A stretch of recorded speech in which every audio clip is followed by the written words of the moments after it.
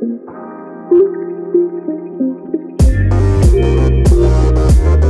everybody, my name is Austin Killian. I'm Andrew Harper. And we're both pastors at First Baptist Church in Cleveland. Welcome to the Exiles podcast, where we talk about life, doctrine, hot topics, and all things Baptist from a gospel-centered point of view. Man, I had such a good streak going. Yeah, you ruined it. I know. I haven't laughed. I haven't stumbled. And then, boom, right there at the end. I'm a proponent of just recording this clip, like the intro clip, and just throwing it in. But there's like this sense of like our listeners are like anticipating like what's going to happen today with Austin. If you say so, whatever you say, sounds great. It also balances out our words, you know. So there we go. Of course. Mm-hmm. Sure. What are we going to do today?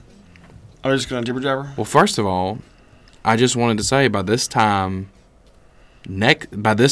this one drops, oh yeah, you'll be in Anaheim putting out fires for the Southern Baptist Convention. Yeah, it'd be wild. Yeah, I can't wait until you get back. I feel like we're going to have a hot topic to talk about when you get back. I feel like I just need to take like memo notes, like just take my phone and just like record memo notes. Yeah, because there's going to be like so much going on. Well, you and Brother Tommy are going to be recording something, not podcast related stuff, but right. You're going to be sending feedback to the church. To the church, you know. So I'm pretty pumped about hearing that. I think it wouldn't be a bad idea just to have like a Wednesday like Q&A time when we get back. Yeah, I think that would be good. What I really want to do though is I want to talk about this Guidestone stuff. Yeah, we need to. But I think I want to wait until after the convention because I think that we'll know more about it. Yeah. And I think that will work out perfect. So. Yep. Well, anyways, so let's just go ahead and get started with today. Last week we talked about fasting, and we gave an explanation for what fasting was. It was a very short podcast. We talked about why people don't do it, kind of, or it's kind of scary. It's misunderstood. It's scary. It's all these different things. We gave us. It's expected. It is. And so it is right up there with reading the Word and praying. I think it should be one of the big three. Fasting should be added in there. So, but today we're going to be talking about something else when it comes to fasting. The purpose of fasting. So 4 kind of main purposes. Yeah, the 4 main purposes. Someone should say, "Hey, this is a great idea." Yeah, and then hopefully we'll have a few more episodes on fasting right after this. What do you think? Yeah, maybe so. So what are some reasons why we should fast, Andrew? So I think the first reason, and these two kind of things go really well together, I think, for me, because I've practiced this myself. The first thing is to strengthen our time in prayer, and usually that's connected to us seeking God's guidance. Yeah. And so one of the ways that this has looked very similar in my life is whenever there's like a big decision or something coming up that we need really the Lord's wisdom and discernment, and really for us to be able to help navigate between, is this our will and things that we just really want to do because it sounds nice, or are these really the desires of our heart that the Lord has placed because we're following Him? And so how do we differentiate that? And so sometimes me and Amber would simply just take a breakfast a week, or even multiple breakfasts in that week, and just spend time committed to prayer. And a lot of times that was individual. We might be off going and doing different things. She's going to school or whatever when we lived in Oklahoma. And we would just commit, hey, we're going to spend the time that we would. It might be 30 minutes. It might be 20 minutes eating breakfast and getting ready for the day, but spend that specifically praying for that specific thing. Mm-hmm. And so we would use, in a lot of ways, that time we would be eating a meal together, even separately, to set it aside for specifically prayer about a certain thing that was going to give us God's guidance in that. And several times I remember us coming back at the end of the week, like on a Friday or Saturday, and being like, all right, so what you got? And it'd be like the exact same thing. And so I've seen that in just a really small way. I mean, not even, fasting days and days at a time. Right. The Lord has used us taking that time away from food and giving it to prayer to seek His guidance, and He's answered it. I would like to add to that, like if you're fasting without prayer, I think I would agree with Don Whitney as well, that you're just doing a overglorified diet plan. I think prayer and fasting should probably go hand in hand. together. If you got to pray in your fasting. Yeah, I think when you fast, you're trying to seek God. Like the idea is, I don't want to be satisfied by food. I want to be satisfied by the Lord. And how are you going to be satisfied by the Lord if you're not calling out to Him, spending time in prayer to Him? And it might mean that you use the Scriptures to pray to help navigate your time in prayer, guide you in that, so you don't get distracted, because that's very easy to do. But yeah, I don't know how you seek the Lord without praying to the Lord. Right, and that's really the point of fasting. So number 2, I was waiting on you to say something else, but it's my turn. Oh, hey, it's your turn. Yeah. Number 2, one of the purposes of fasting is to express grief or to express repentance and to return to God. So, we see this in Joel chapter 2, verses 12 through 18. I'll just read you a few verses from it, though. God addresses the people of Israel, and He says, "Yet even now, says our God, return to me with all your heart, with fasting, with weeping, and with mourning. Rend your hearts and not your clothing. Return to your God, who is gracious and merciful, slow to anger and abounding in steadfast love, and relents from punishing." You can use fasting when you're grieving over a loved one, but I've primarily experienced it in my life when it comes to sin, and I have found that in that grieving, when I fasted, repentance comes quicker. Repentance comes quicker in the sense that I am quicker to overcome the sin that I had been struggling with. So now it's your turn, Mr. Andrew. All right, so we covered how fasting strengthens us for prayer when we seek God's guidance. It also helps us to process and express grief, and then that grief turning into repentance. And the next we'll look at how fasting allows us to humble ourselves before God, and also to express a concern for the work of God.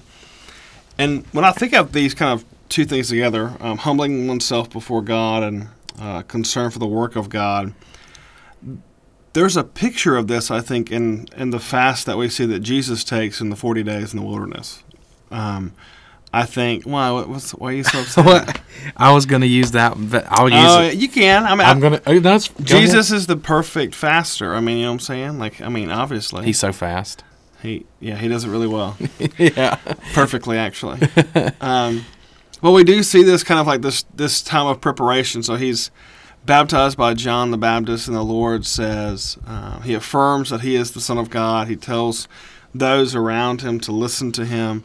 And there's this time of testing that Jesus goes into the wilderness to be tested by Satan, and he's led there by the Spirit right before he begins his public ministry. And there is this time of humbling almost. Not that Jesus needs to be humbled. He is humble in that he came and was incarnate. He humbled himself even to the point of death on a cross. So we know his very nature is humility. He is gentle and he is lowly in heart. Good plug.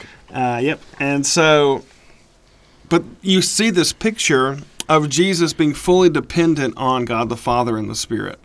For 40 days he goes without food, and Jesus is a human being. Jesus is fully man. He has all of the needs that a human body would need when it comes to eating food. And we see that he goes without for 40 days and humbles himself in this way. And really it's for the concern of the work that the Lord is going to carry him through. First and foremost, the making of the disciples, the public ministry that he does, but ultimately we know that comes to a culmination in him going to the cross. And so when I think about this for our own self, when we think of not eating food to seek the Lord, that has to be from a place of humility. Mm-hmm. Because you're saying, I need to come under the love and mercy and maybe repentance and forgiveness of the Lord, and find his presence more than I even need to eat another meal. Mm-hmm. And that is a pretty, I would say, potent expression of humility. It's a good place to be, I think, for you to think that, I don't really need the Lord, I really need to spend time with him, I really need his presence, is is something of someone who is extremely high and mighty and prideful. And so when we think about giving up a meal so we can spend time with him because we need him, that is a great place of humility. But we also do these things in the place of seeking concern for God's work because we know that only he can do so many things that we cannot do. We can be faithful in the things that we can be faithful in, but the Lord is the one who saves. The Lord is the one who changes people. And so when we think about even those who might be close to us but far from the Lord, we want them to come to know Jesus. Us spending time fasting and hoping that the Lord would save them is a way of beseeching the Lord to do something that only he can do. And that has to, again, come from a place of humility. So I think these two things kind of go together, knowing that we can't accomplish what only God can accomplish, and we would be foolish to think that we can.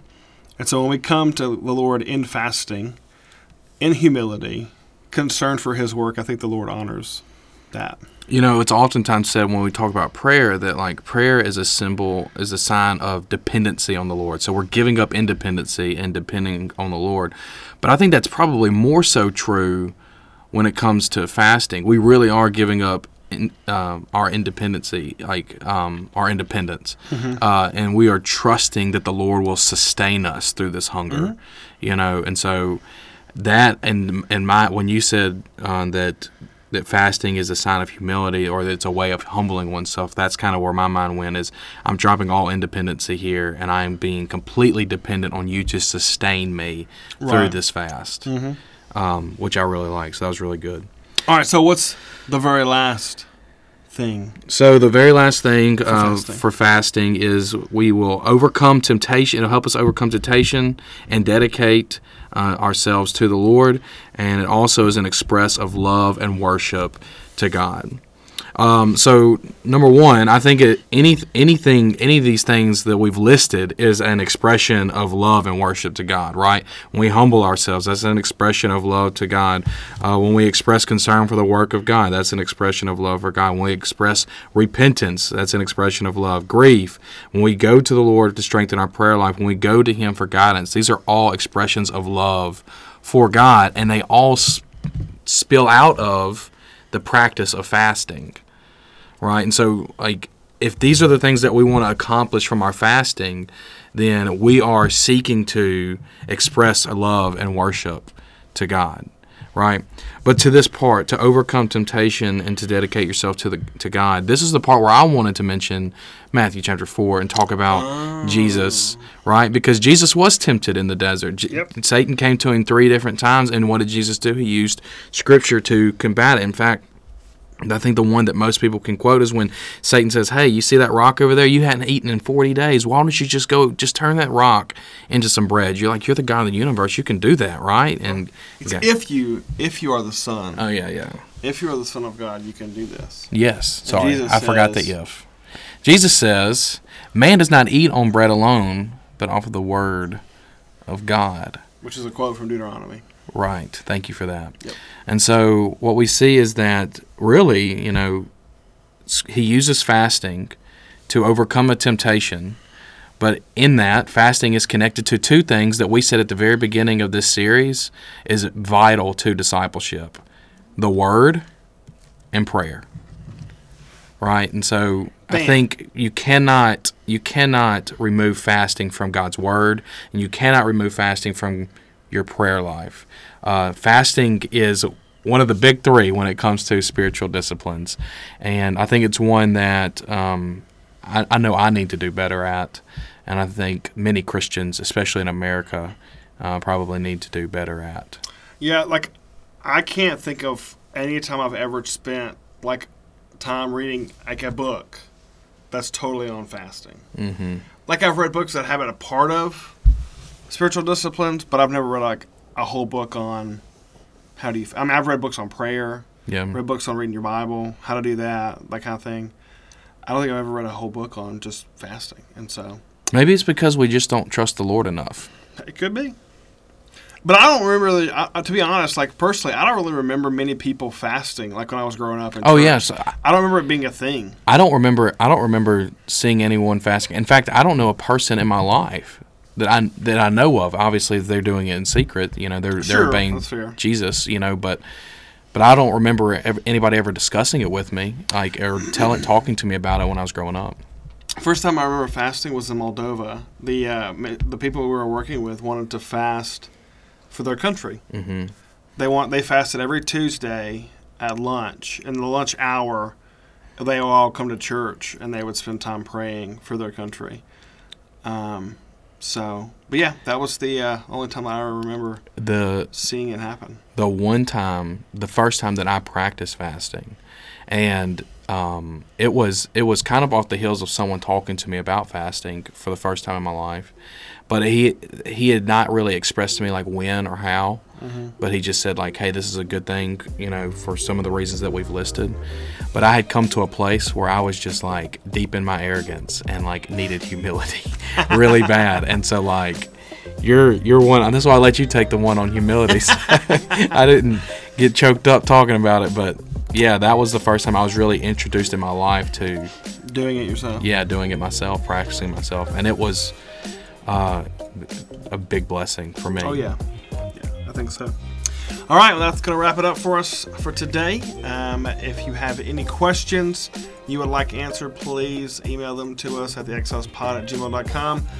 We should have a new episode next Tuesday going a little bit further into what is fasting. And also, be sure to share, subscribe, like, all the stuff from the Excels Podcast. And until next time, peace. Bye now.